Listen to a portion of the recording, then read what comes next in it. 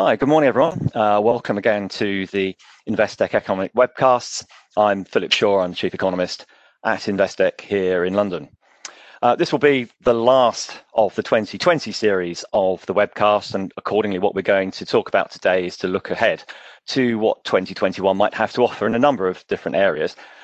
Indeed, bearing in mind what sort of a year this has been, directing our minds towards another place might be quite a good idea.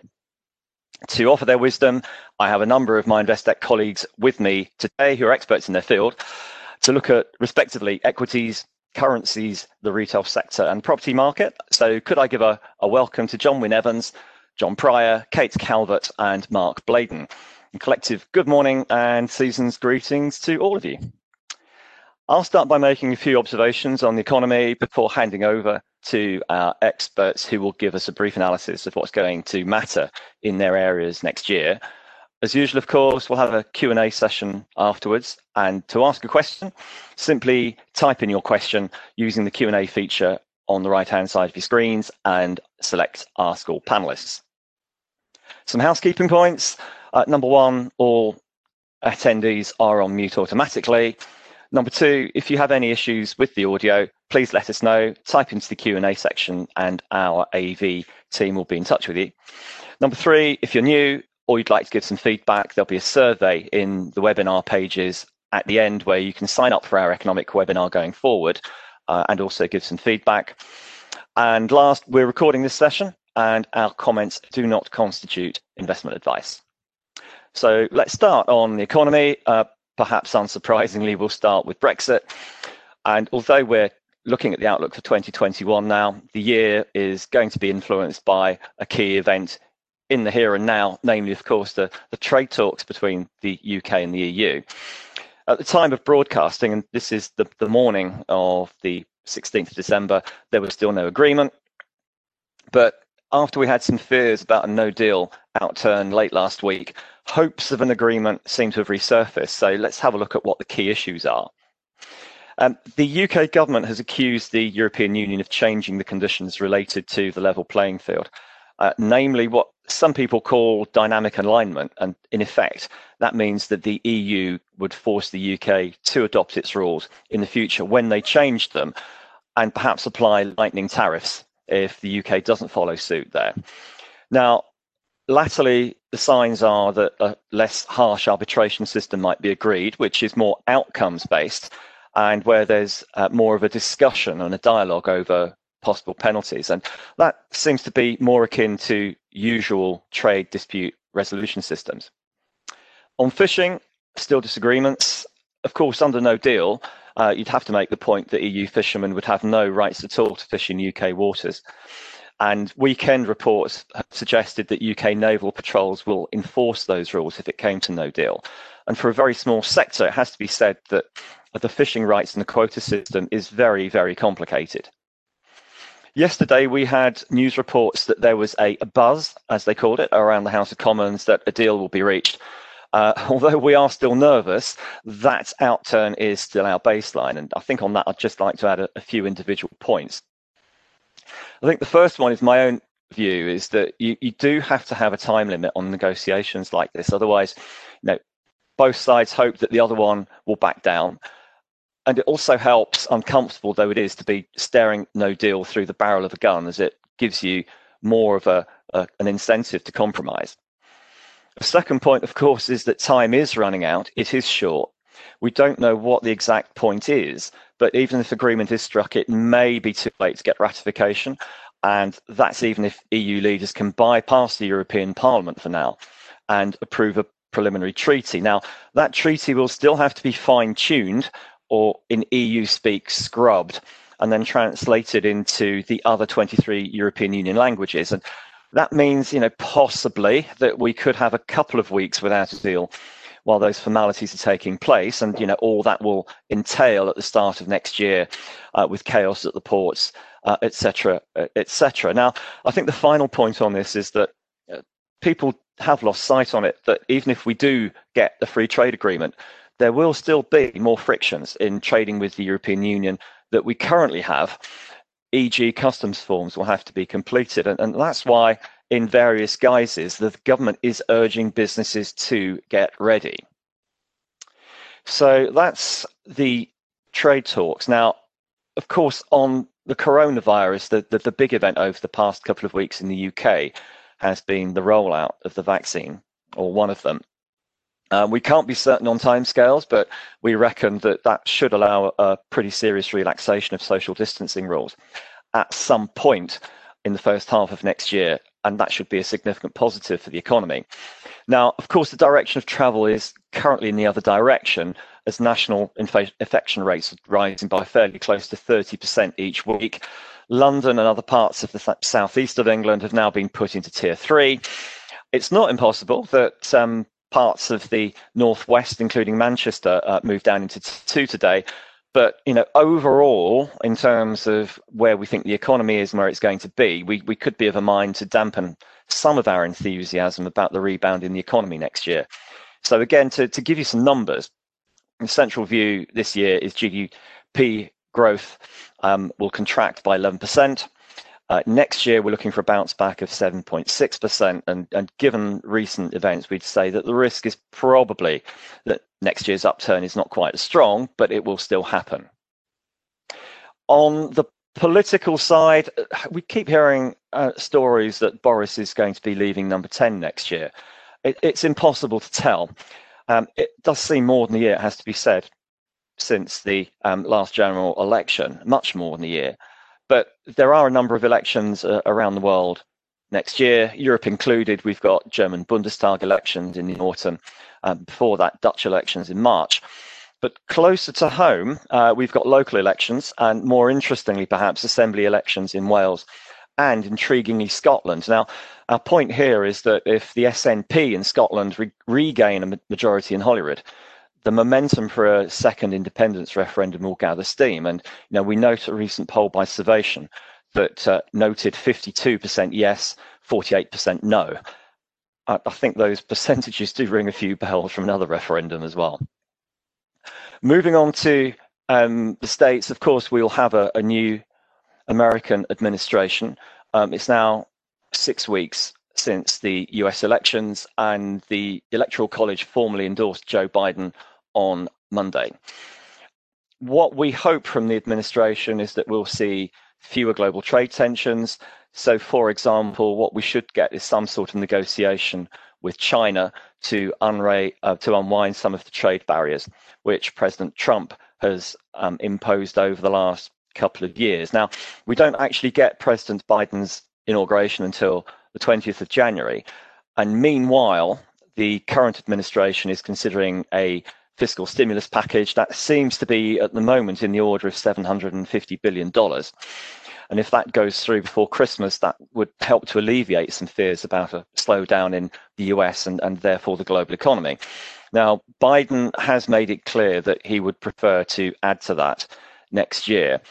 And his ability to do so may well hinge, I think, as we've discussed before, on Senate control. Now, the current count in the Senate, and more importantly, early next year, will be that there are, at the moment, 50 Republican senators, 48 Democrats. Now, there are 2 runoffs in Georgia, which take place on the 5th of January. Traditionally, of course, Georgia is a Republican stronghold, but Biden did actually win the state narrowly in the presidential election. So what are the polls saying? Very, very close, actually. The latest poll average in Georgia suggests that one of the potential Democrats is ahead by 1%, the other is ahead by 2%. So too close to call, really. But again, to say what we have mentioned before, if the Democrats win both of those seats, it's 50-50 in the Senate, and then Vice President Kamala Harris will have the casting vote. So the Democrats then would have control of the Senate as well as the House of Representatives and, of course, the White House, albeit only very narrow control in the Senate. So that is a whistle-stop tour of 3 or 4 of the more significant events which we think will play their role in shaping 2021 from an economic perspective. It's now time to turn to our specialists, John Wyn Evans, John Pryor, Kate Calvert, and Mark Bladen to hear their wisdom. To begin with, let's hear from John Wyn Evans on equities from Investec Wealth. Thanks very much, Phil, and good morning, everybody. I want to start today by asking you to hold kind of two thoughts in your mind, really. One is a saying from the great Canadian ice hockey player, Wayne Gretzky, who was asked, how is he so successful at his game? And he said, well, I skate to where the puck is going, not to where it is, and certainly not to where it's been. And to that extent, I think financial markets are discounting beasts. They look forward to things that are going to be happening in the future. And certainly, I think, a timescale of 6 to 9 months ahead, that's where we have to look at where the puck is going to be then, not where it is now.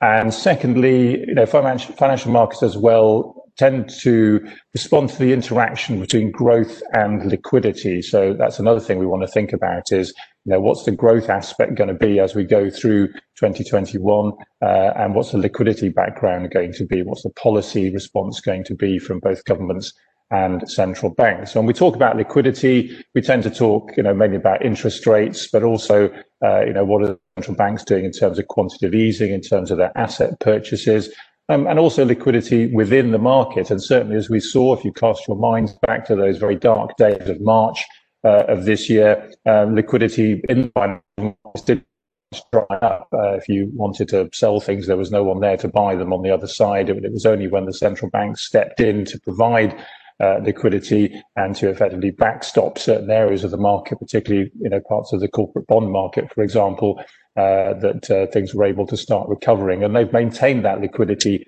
ever since. And as we've seen, the Bank of England has increased its quantitative easing ceiling a few weeks ago. The European Central Bank just last week as well expanded its policy, and we're going to hear from the Federal Reserve in the US today about what they're planning to do next as well.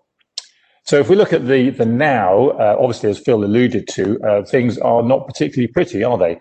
And quite often in financial markets, we talk about the difference between, in American terms, what you call Wall Street and Main Street, which is why quite often, economies don't seem to be doing too well, but the stock markets are doing okay, and sometimes vice versa too.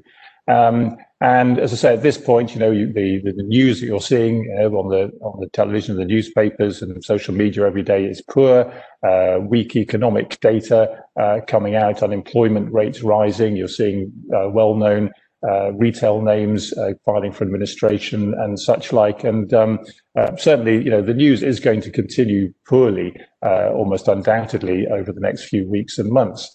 In terms of COVID as well, there's no doubt about the fact that we're going through a particularly dark spot at the moment in terms of the cases and the amount of fatalities. And, certainly part of that is to do with the seasonality that you get with these sorts of infections, and particularly as a rule driven more indoors because of the cold. That is where the peak of infections do rise. So obviously when we're all out and about during the summer, it was nice and warm. It was much harder to catch this blasted virus. So we're pretty much going through, I think, the trough at the moment in terms of economic activity and in terms of COVID. But what the market's doing is looking ahead to where we're going to be, 6 months away. And now that we've got these vaccines coming through and obviously people already being inoculated, that will start to build up some of that herd immunity that we've heard so much about. The seasonality will improve as we go into the spring. And of course, you've still got that big backstop of the policy in terms of the fiscal response from governments around the world. And by the time we get to the second quarter of next year, we're going to see some fairly strong growth numbers coming through, both for GDP, as Phil has alluded to, on the bounce back. And even he thinks, we might be slightly shy on that. And earnings per share, when you look at what companies are going to be delivering as well. And interestingly enough, for those companies who've kind of, survived through 2020, we get the feeling that they've also been, locking down costs through this period as well. And we might see some surprisingly positive operational leverage to their earnings as we go through the middle of next year. From the policy response, I think the key thing there is that all policymakers are very keen not to repeat any of the mistakes that were made after the financial crisis. So liquidity taps by the central banks will be kept open, and fiscal tightening, any sort of austerity, is not on the menu at all. So in terms of tightening taxes early, for example, or something like that, we think that is highly unlikely to happen.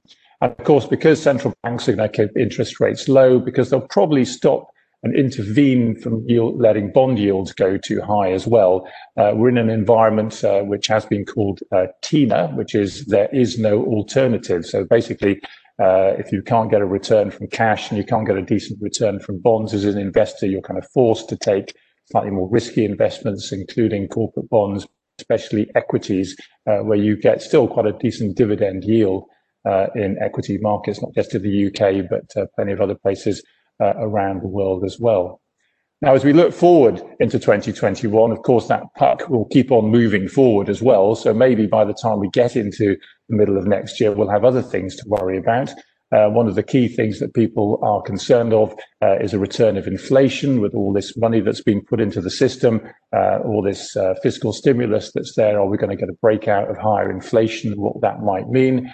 I think for us, the jury's still out on that. There are still some, forces which will be forcing inflation down, particularly technology, especially. And as we saw this morning, I think the inflation data came out in the UK. It was below expectations, and inflation could be quite jumpy through next year because we'll find there are certain bottlenecks in various areas of the economy, and yet there are other areas of the economy where there's going to be too much supply. So I think it'll be an interesting year from that point of view. But say that's something more to worry about when we get to the middle of next year. For now, our feeling certainly, we've been talking about something that we've described as the BVB trade, which is the Biden vaccine Brexit trade. So those are three massive sort of uncertainties about the coronavirus, the US election, and also Brexit, which should all be firmly or reasonably firmly behind us as we move into 2021. And then when you think of the enormous amount of savings that have been built up in the private sector, as people haven't been able to spend their money, there's certainly, some opportunities for some unleashing of that. People are already talking about a kind of roaring 20s scenario building up once we're all free to spend our money again. That we could find some very strong demand coming through on that basis. I'm sure that's something that Kate's going to talk about later.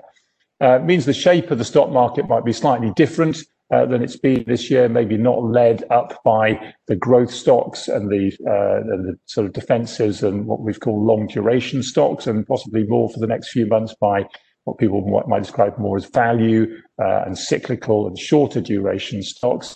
But certainly, for the long term, our core investment philosophy still holds to buying those kind of growth compounders for the longer term. And sometimes you need a little bit of a leap of imagination, perhaps, to think about how companies can keep on growing over a longer period. So we're not thinking about, portfolios over necessarily always a 6-month view, but a, 5-year, even 10-year view. I'm currently reading for my Christmas leisure a book called The Future is Faster Than You Think, which is absolutely fascinating about all the different new technologies which can potentially converge to create this growth.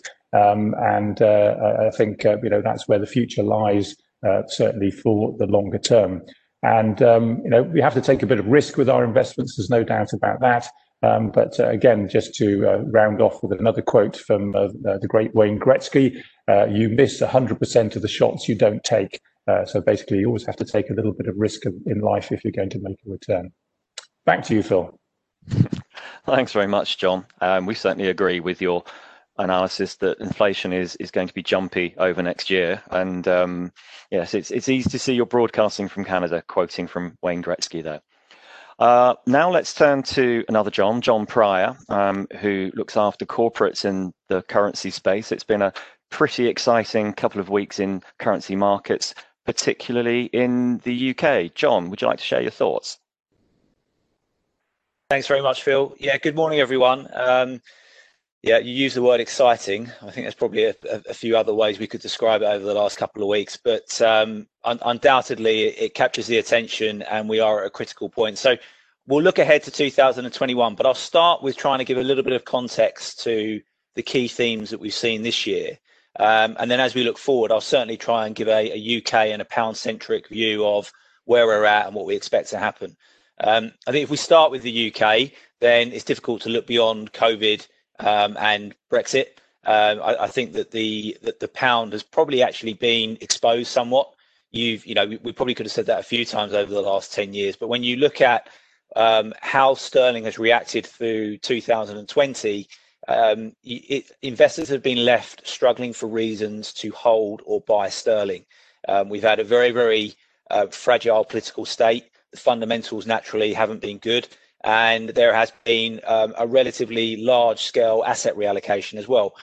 Some due to Brexit, but equally due to concerns around the longevity of the UK's performance. Particularly something to note there, which we found, is that when it comes to the fundamentals, we found that there is sensitivity with the UK economy to services, and therefore we are that much more affected when we incur the restrictions and the lockdowns. And I think that's been in investors' minds when it comes to sterling, as to trying to create a long-term rationale and hold for that currency. Brexit, as we all know, and is front of mind at the moment, is not going away.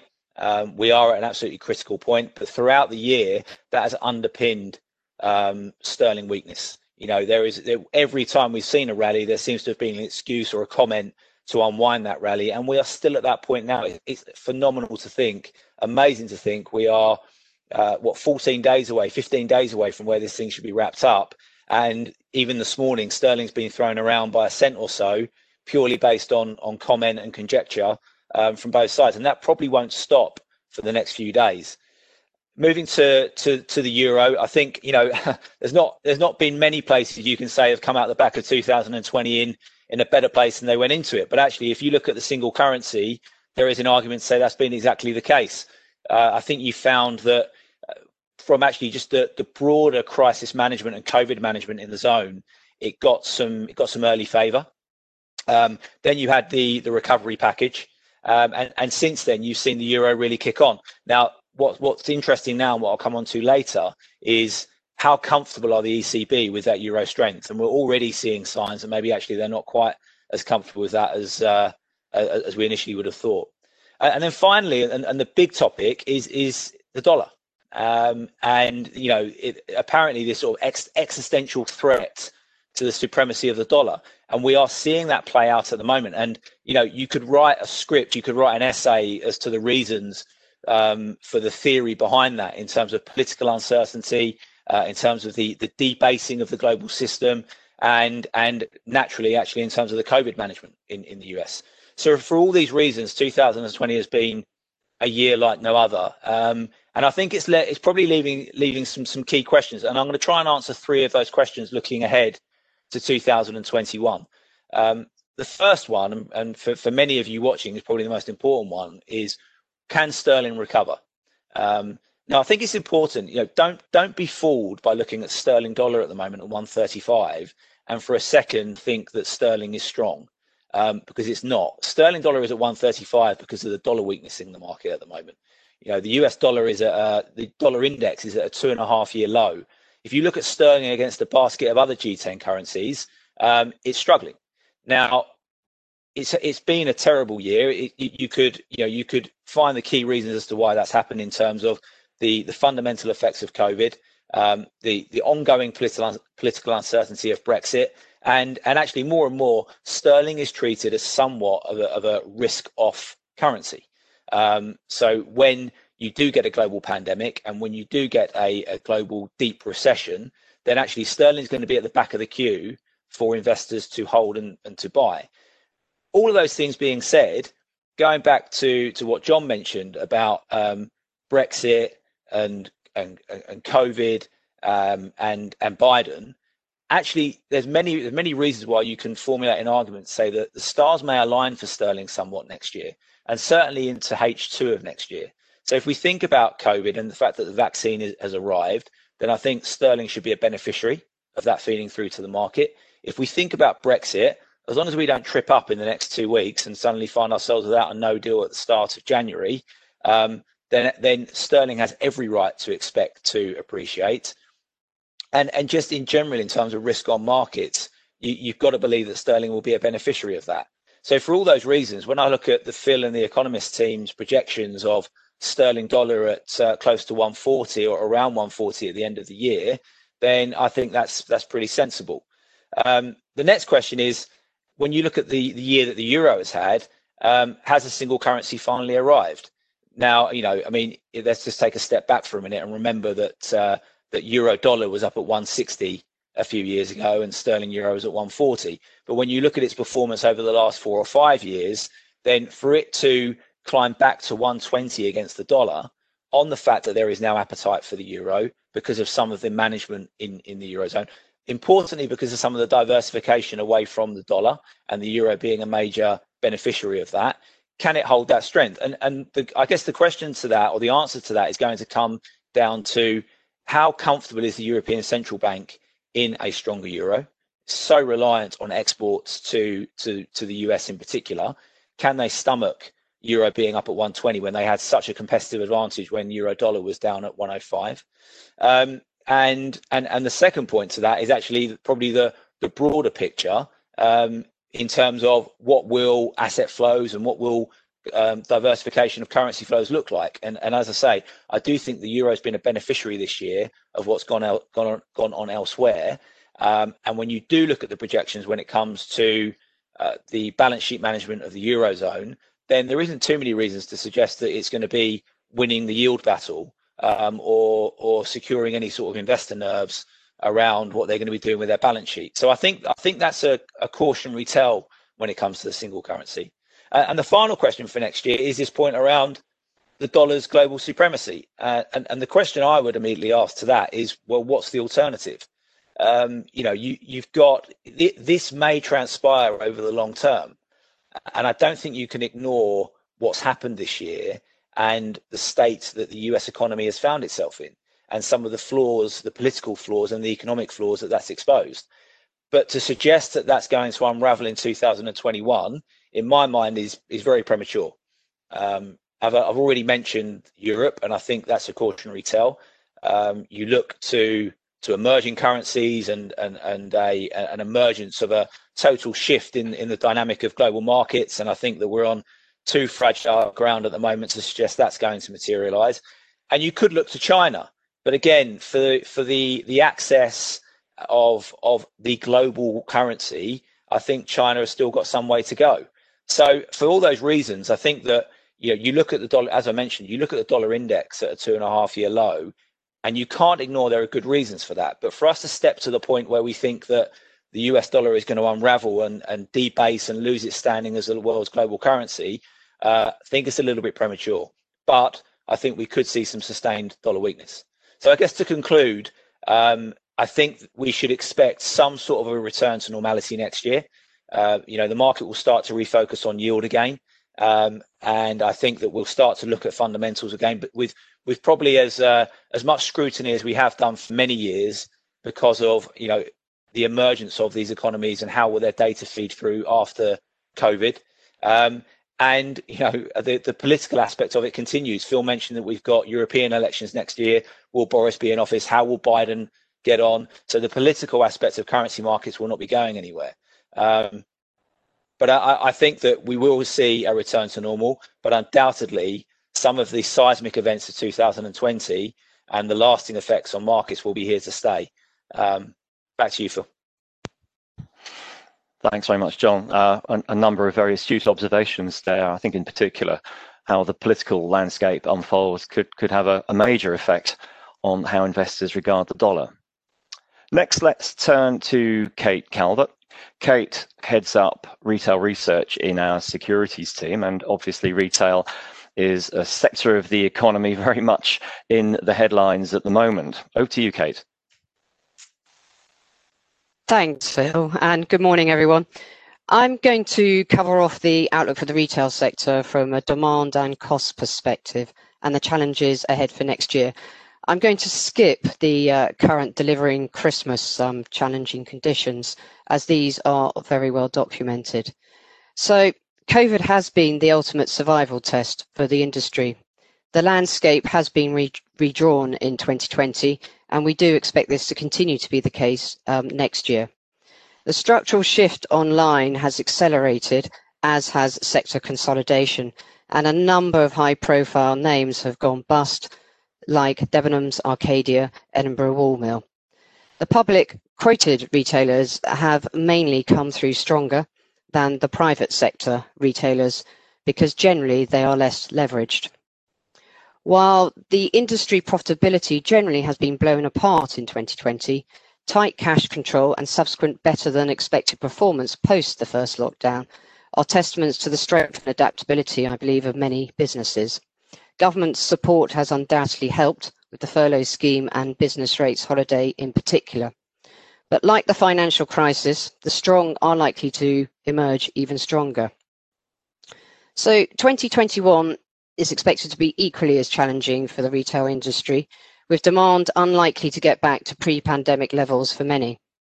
As Phil has touched upon, the macroeconomic picture is not rosy, with rising unemployment and higher taxes expected. We do expect these to weigh on consumer sentiment and demand.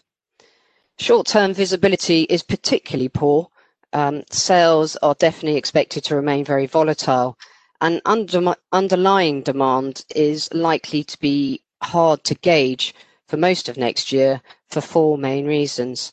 Obviously, the first one is the ongoing impact of COVID-19. As Phil's talked about, it will take time to roll out the vaccine, and it would be lovely to get some transparency and start to hear about the number of people being vaccinated. The second thing, which lots of people have talked about, is Brexit. So after COVID, I do believe that Brexit is a relative breeze. The retailers have had time to plan and even had a dry run at it last year. Whether there is a deal or a no deal, there are going to be supply issues and shortages and blockages at the ports. This is already happening in electricals and consumer electronics, for example. As I said, there is congestion at the ports, and a lot of the shipping containers are in the wrong place globally, and so shipping costs are rocketing. Cars and food will probably be the most impacted categories in the event of a no deal. It is hard to stockpile food when warehouses are already full for Christmas, and obviously impossible to stockpile perishable foods. The retailers are talking of a couple of months of disruption, i.e. January, February, in the event of a no deal, while the supply chain sorts itself out. And certainly, given higher tariffs and what may happen to FX, John Allen, Tesco's chairman, has suggested 3 to 5% food inflation coming through. The other issue in the event of a no deal is the UK government is proposing to end tax-free shopping on all items except for tobacco and alcohol. And it's also talking of abolishing the reclaiming of VAT for tourists. This could impact the tourism industry in the UK at a time when it really doesn't need it, and disincentivise tourists from holidaying in the UK. It could also result in Brits buying less at airports and more abroad. I think the third thing in the year ahead will be the challenge of easy or difficult comparables from mid-March onwards, depending on what sort of retailer you are. It's going to be difficult to assess how much of the elevated demand for some players like home categories and bikes is permanent market share gain, or is it demand pull forward? And I think the final point to highlight is the fact that consumer spending is likely to shift back towards leisure, travel and experiences as soon as consumers can resume these activities. Retail, retail has definitely benefited in 2020 from less leisure spending. So turning to the cost side, over the last 5 years, certainly the cost inflationary pressures on the retail sector have been relentless and damaging. Not only has this been driven by FX-related inflationary pressures on sourcing costs post the Brexit referendum and the devaluation of sterling, but it's also been impacted by government policy on labour, pensions and business rate. I will touch on three of the main areas of cost pressure. First being FX. Most non-food retailers do source in US dollars. And with sterling around the $130 level, FX is currently turning into a tailwind as far as sourcing costs are concerned at the moment. The second cost is the national living wage. After several years of 5 to 6% increase, it will only go up by 2.2% in April. However, the government is committed to ending low pay and is still targeting a national living wage at 2/3 of median earnings by 2024. So this does mean another couple of years beyond next year of 5% increase to get there. And finally, there is business rates. Retailers have been on a 12-month holiday and will return to having to pay business rates from April. It is a grossly unfair tax, and certainly physical retailers were hoping that the government would take the opportunity to reform this tax, but it hasn't. It has kicked the issue down the road. So rates are still based on 2019 property prices pre-COVID, and the next revaluation isn't until 2023 at the moment. So when setting strategy, management teams certainly need to focus on agility and flexibility and giving the consumer what they want. The longer term structural trends the industry faced before COVID-19 have accelerated this year and will continue into 2021 and impact company strategies going forward. So the main one is the structural shift online. Without doubt, digital usage has increased. Many traditional retailers saw their online businesses at least double over the lockdowns. And when this pandemic is over, there will have been a step change in online penetration, we believe towards 40% or so, compared to 30% pre-COVID. This has implication for business models and also for the retail property market, which has seen a seismic shift. Retailers are being forced to rethink the composition of their space, as some locations will now be unviable, as footfall patterns will change. So lower footfall, it should lead to lower rents in some locations, but some locations could well benefit. For example, if people continue to work at home, more local locations may well benefit. The other trend is this market consolidation. This has continued at pace as more distressed retailers fall into administration. Certainly M&A opportunities will come up, and some players are looking to acquire brands and attractive customer databases. Other trends out there, which were certainly well established pre-COVID, are things like the growth in the discount value brands.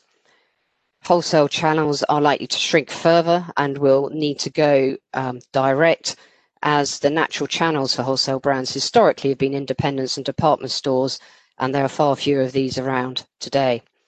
Brands are expected to take back more control over their brands and rebalance their routes to market away from wholesale. And we would also expect to see more partnerships and collaborations, which are becoming more critical as companies look to leverage fixed assets and improve their returns. And finally, there's the environmental credentials, sustainability and ethical sourcing. These are more hot topics, I would say, for corporates in the stock market currently, rather than the consumer at the moment. But consumers are more inclined to question where their goods are coming from, and those who are more ethically conscious tend to use brands with similar values. So a failure to address ethical trading standards, but governance issues can be costly, and this has been exemplified by the volatility we've seen in Boohoo share price in recent months. So in summary, we are expecting another challenging year ahead for retail. There is a lot going on, much of which is beyond the control of the retailers. The industry will continue to evolve, and certainly for me, key will remain cash, agility, flexibility, and innovation. We certainly expect the strong to get stronger and for new innovative business models to come through. So with that, I will hand back to Phil. Okay, thank you very much for your very well-rounded and realistic assessment of the retail sector. Last and very much not least, let us now turn to Mark Bladen, who will share some of his insights on the property market. Mark. Thanks, Phil, and good morning, everyone. So I thought I'd start off with a sort of quick look back on the last year, which has been a year sort of like no other, certainly in my 25 years as a sort of property lender. I think if we start in sort of Q1 of 2020, you know, whilst there was the sort of continuing noise and backdrop of Brexit, it was a pretty sort of normalized market. There were a number of sort of debt providers. There was a range of sort of leverage and plenty of sort of choice for borrowers to sort of match up debt with their equity. Then obviously all that changed around about March 23rd when we went into sort of full lockdown, and the implications on that on the property sector were quite startling. We were seeing sites shut down almost overnight as construction firms were sort of pulled off. There were a lot of sort of implications on sort of fixed price bill contracts, insurance of sites that weren't being sort of managed actively. The disparity between how it was being handled in the different sort of regions. So Scotland took a much sort of tougher line on who could get onto site and couldn't. And then obviously as well, the whole world was shutting down. So if you were an investor with offices or retail or leisure, you know, those buildings were being, you know, compelled to shut through the sort of government guidelines. So for us as a lender, you know, it was really that Q2 was really a sort of wait and see how are things going to play out, what sort of level of distress were our borrowers going to see, and at this point it's probably worth pointing out, I do think that the government acted quite responsibly and quickly. You know, they put in place a sort of furlough scheme, and they arranged for the CBILS scheme, which banks and clients were able to sort of access. And I think that helps sort of stabilize the market quite significantly. If we sort of roll on to the end of Q2, so around sort of June, July, August of this year, I think that's when we started to see both confidence among investors and lenders that there was a sort of a bit of an end in sight, that the market was going to start to loosen up again. And certainly for us, we were able to pick up loans that had either stopped, that were actually well progressed in legals and execution, or had been through credit and had been approved, and we were able to sort of execute and complete on those deals for our clients. We were also starting to see around that time, early Q3, a bit more sort of deal flow come through, again, as investors decided that they had the confidence to start investing again. And I would say where we are sort of Q4 now, whilst the sort of lockdowns keep happening at various levels of intensity, we are starting to sort of come back to a bit more of a sort of normalized market. So I suppose the next question is, you know, what sort of impact has this had on lenders and their appetite? And a couple of points I would make here is, you know, we shouldn't underestimate the impact on the high streets of the sort of coronavirus, where we've seen, you know, our competitors, I suppose, have to devote whole teams to help with CBILS and with SMEs. And that really has restricted the level of debt available, certainly for property finance, over the last sort of 6 to 9 months. The other thing is, you know, we've seen sort of leverage come in. Typically, senior debt is around 65% LTV for investment lending, loan to value, or 65% loan to cost for development lending. You know, I would say that's come into at least 60% now, for some sectors, maybe even 55%. And again, much fewer players than we would have seen at the beginning of the year. And then the impact on pricing, I think pricing on fees has probably gone up by 25 to 50 basis points, and probably something similar on margins. So that's sort of the last year and the impact on the lenders. Next would be useful to just sort of run through some of the main sort of sectors in property. And I would sort of break those down into three. Firstly, those that have proved themselves to be very resilient. Those that the future still remains a little bit uncertain, and then those where it's been an incredibly difficult time, but where maybe there are opportunities in the future. So if I start with the sectors that have been resilient, I think that can be really summed up quite neatly in 3 words, and those are beds and sheds. And what I mean by that is, it's certainly on the bed side, the winner in my view has been the sort of growing build to rent sector. So this is where institutions build large scale buildings of, say, 250 to 500 dwellings purposely for rent, and these buildings are designed for that. Collection rates throughout the sort of corona virus period have been in the sort of mid to high 90s. Which is really driving a lot of increased interest from institutions in that sector. The second sector, which has similar characteristics, is purpose-built student accommodation. Might be a little bit less well known for those outside of the property industry, but certainly a growing and strong sector. Typically trades around £5 billion of assets a year, again, amongst institutions. Interestingly, we saw this year the largest ever real estate transaction, which was a purpose-built student accommodation portfolio, which sold for 4.7 billion from IQ Goldman's to Blackstone. And what was interesting about that sale is that it was agreed pre-COVID, and there were a number of other bidders as well as Blackstone, and actually completed at full price in towards the end of sort of Q2. So whilst we were still very much in the pandemic, and I think that just really underpins institutional appetite for these we call them sort of sticky income assets, where the tenant base is very granular, where the income is repeatable, and where income tends to rise. Rental rises about 2 to 3% a year. Finally, on the sort of bed side, resi for sale, obviously, you know, the usual national obsession in the UK. Interesting, you know, we saw that during lockdown, you know, there was at least sort of 6 months of demand that just sort of built and built and built. And I think when those restrictions were lifted, that was a key driver in why we've seen price rises pretty much across the country in residential. And then obviously as well as people on the back of having to sort of sit at home, perhaps in a 1 or 2 bedroom flat in central London, started to consider the merits of a sort of a house with a garden, maybe in a sort of commutable hometowns county. So that's the bedside of beds and sheds. And then sheds, obviously, you know, as there's been an increasing movement from sort of high street and out of town retail onto online, again, the coronavirus just hugely accelerated that. So again, institutional appetite very strong for logistics assets, last mile sort of sheds, to the point where you would now see a logistics shed in prime central London, probably trading on a yield of about 3.5%, which would be very similar to what a sort of prime rental would trade at, which is quite something. A bit of a question there as to is so much demand chasing so little supply and driving those yields down, perhaps further than they should go.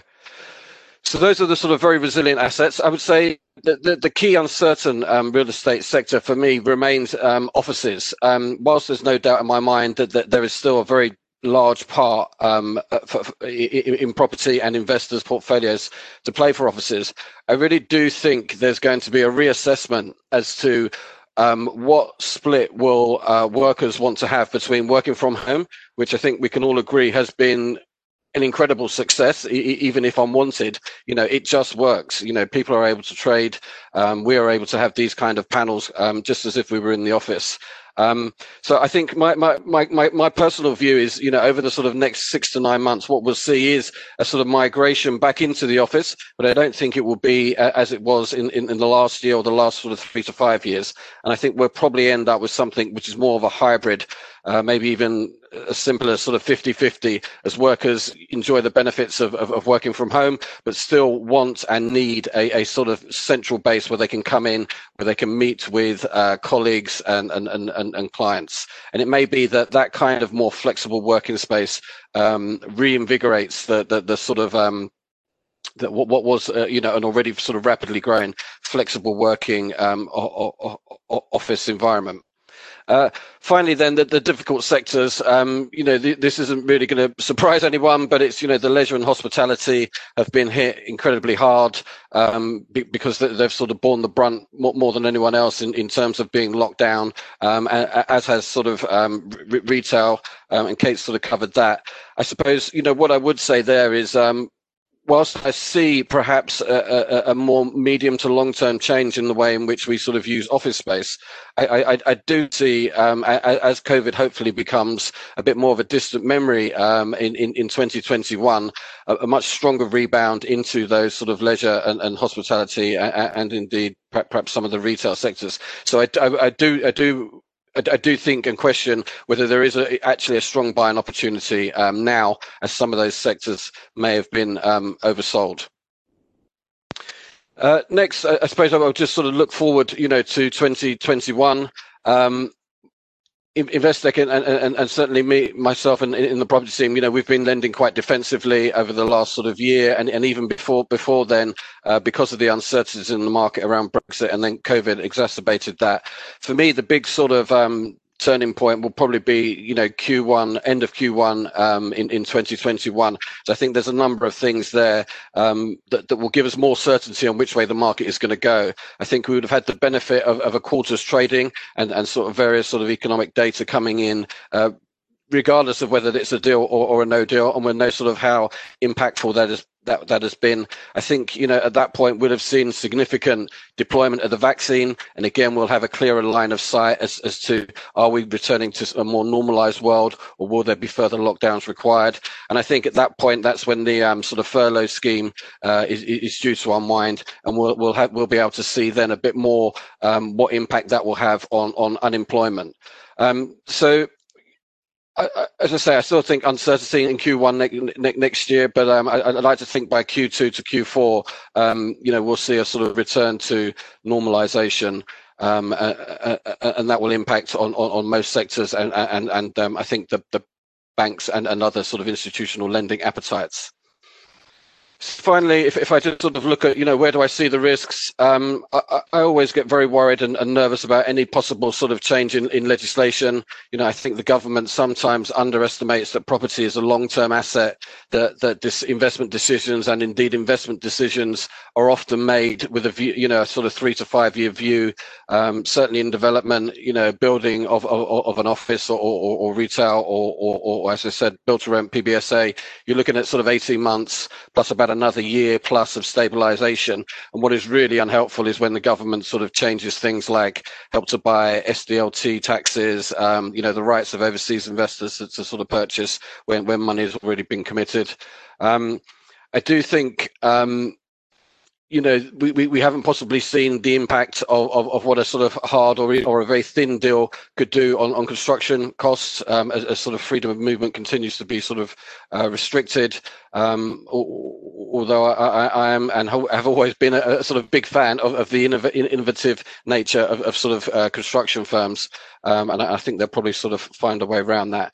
I also, one final point, on coming back to the sort of resi for sale market, as I said, there was a number of reasons I think have been driving increased price rises. I do think with perhaps a slight uptick in unemployment next year, and with a more sort of return to normalization, we could see the resi for sale market easing off slightly, although I wouldn't expect to see a sort of cliff edge fall. But I think long term, the indications we're getting from most of the major real estate agencies is that it will probably grow over the sort of the medium term. By that I mean sort of 3 to 5 years. So those are my thoughts. Back to you, Phil. Thanks very much, Mark.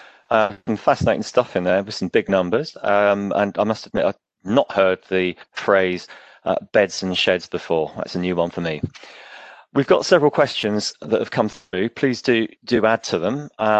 First one is on currencies, and it's one for John Pryor.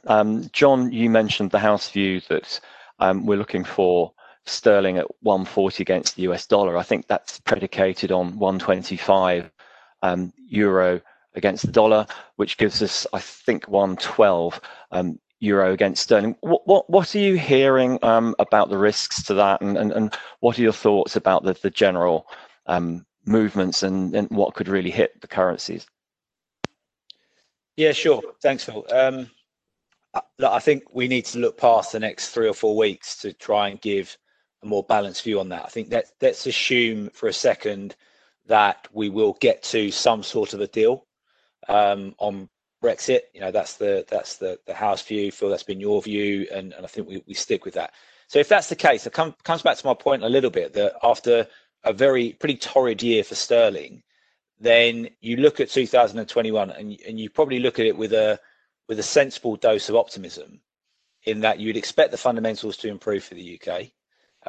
You would expect asset flows to either, certainly divestment from the UK to slow down, if not turn around, because there's a little bit more certainty. And you would certainly expect there to be an upside effect from the vaccine and fewer restrictions and fewer lockdowns. With all that considered, and the fact that I mentioned when I spoke that I think the euro strength is probably a cautionary tale, and there is, I think there's probably there's a little bit of I think the call for the dollar to weaken is slightly premature.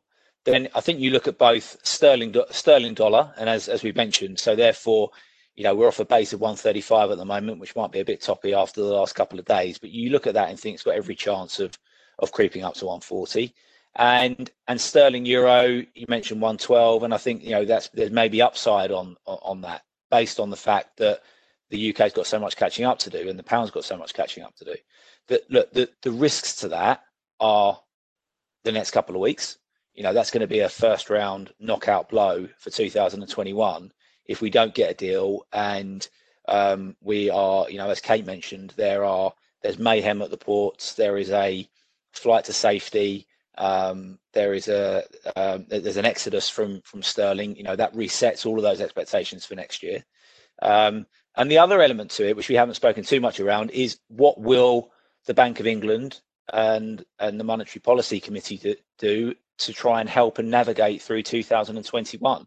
So there are still calls and some rationale to say that we may see negative rates, and if that were to materialise, then that would hit sterling. So a lot of that's going to come down to how is the UK economy going to recover in the first half of the year. So let's assume for a second we don't see negative rates, hence we see that appreciation in sterling. But as I say, the risks are a no deal in the next couple of weeks and a slower than expected recovery, which could bring negative rates in the UK, which will hinder any sort of expectation of a rally in sterling in 2021. Thanks, John. That's a segue to another question, which I think is probably directed towards me, which is that what are your thoughts about negative rates working in the euro area and interest rates views in general? We know in the UK that the Bank of England is trying to introduce negative rates into its toolkit, but there seems to be a certain reluctance, particularly that the bank insiders, if you like to call them that, are very hesitant about taking rates below zero. If you listen to the ECB, it insists that negative rates have been a success, but they realise there's a rate beyond which probably does more harm to the economy than good. So I think our view is that with a recovery in sight in 2021, that the Bank of England need not deploy negative rates. Quantitative easing is still the marginal tool for now, but we cannot rule out rates going below zero. And in the interest of trying to get a few more questions answered quickly, there's a question, again, I think this is towards me. What are your views on the wealth tax that the government is hinting at? There was a study at the start of last week suggesting that a wealth tax could raise over 200 billion and make some impact on, of course, the national debt. I don't think it was the government suggesting that, and my own personal view is I'd be very surprised if a Conservative government introduced a wealth tax. And that said, just to revisit a theme that we've spoken about before, I would not be at all surprised, however, if we get a rise in capital gains tax announced at the budget whenever it takes place, probably in March. But I'd be very surprised to see a Tory government launching a wealth tax. Question for Mark. What are your views on rents over 2021? I suppose I think it's going to depend on the sector. As I said, I think that the sectors that I identified as being resilient, PBSA and build to rent, they typically tick up at about 2 to 3% increase per annum, and I think even in 2020 that will still sort of be consistent. Logistics. Crikey, we started lending on these sort of sheds back in sort of 2013 when Home Counties rents were at about £9 per square foot. They're now up at sort of 12.50. Not sure there's much more room for those to grow. Central sort of London offices, I wouldn't see. Actually, I would probably expect them to remain stable. It's hard to see where sort of growth is going to come from, as I said, because we could see a slightly different repositioning of how people sort of interact and perceive office space. But let's also not forget that certainly London is still a global city with sort of close to 10 million people living there. Huge sort of infrastructure. And Yeah, it's. I think I saw an article this morning that said, London still exports more financial services than any other country in the world. So, yeah, I suppose stable there. I'd be cautious, perhaps more regionally on sort of office space. Yeah. Okay, thank you very much. I think we're going to run slightly over time because we've got two more questions. One is for Kate and one's for John Wyn Evans. Kate, do you think that COVID-19 has sounded the death knell for the bricks and mortar retailers? Thanks for no, I don't believe so. People do like shopping. It is a social event. Certainly, town centres do need to be repurposed and become more of community hubs. But I mean, I think physical retailers will survive, and certainly I think they do need to change in terms of becoming far more experiential. They are still very much a key route to market, particularly for things like click and collect. So I think the key thing is, customers want a seamless shopping experience, and as a result, that sometimes they want to pick their parcels up when they're at the office, to be honest. And the problem in London is if anything gets left, it gets nicked. So no, I think there is a place for physical retail, and I can see it continuing, but the environment has to evolve. We've had a lot of very mediocre retailers who've sort of been kept alive for a long time, and that is now changing. Fantastic. Thank you, Kate. And the final question is to John Wyn Evans, and that is, would you invest in China? Well, in a word, yes. I won't just leave it at that, though. I think there's still enormous opportunities in China. I mean, obviously, there are questions about, social practices and governance, and what we're seeing going on with the Uyghurs in northern China at the moment, in the cotton fields and these sorts of things. So there's always that sort of ESG angle when you come to there. But in terms of the growth that's potentially still available in China, there's still an awful lot to come. The government is sort of changing its policies to a certain degree from kind of stacking everything up cheap and exporting it to the rest of the world to more domestic consumption. And I think many people will be surprised how far ahead in many respects China is in terms of its technology relative to a lot of the rest of the world and the adoption, and so much of financial retail and stuff like that. They have gone straight to online in many respects and bypassed an awful lot of the kind of bricks and mortar angle of it. So there's a huge kind of sort of democratic access to all of those particular technologies. And I also think within a country of over 1 billion people, there are always going to be opportunities for growth for businesses within that. If you think of some of the great businesses we've had in the UK, which have managed to grow, in a population of 60 or 70 million, you can just imagine what's possible in a much larger population. And when you consider again now the Chinese stock market is the second largest in the world by market capitalization, and yet it only in sort of global portfolios it's still only a few percent maximum for most people. One feels over a period of time there's only going to be more and more capital allocated to that particular country as well. So certainly, we think there's still plenty of opportunities for growth in China for the long term. Fantastic. Thank you very much, John. And that brings our session to a close, and indeed the last in the series for at least 2020 of our economic webcasts. Just like to thank all of our panelists for their contributions today, and of course to all of you for participating. Wish you a good Christmas. Stay safe, and we'll see you in 2021. Goodbye.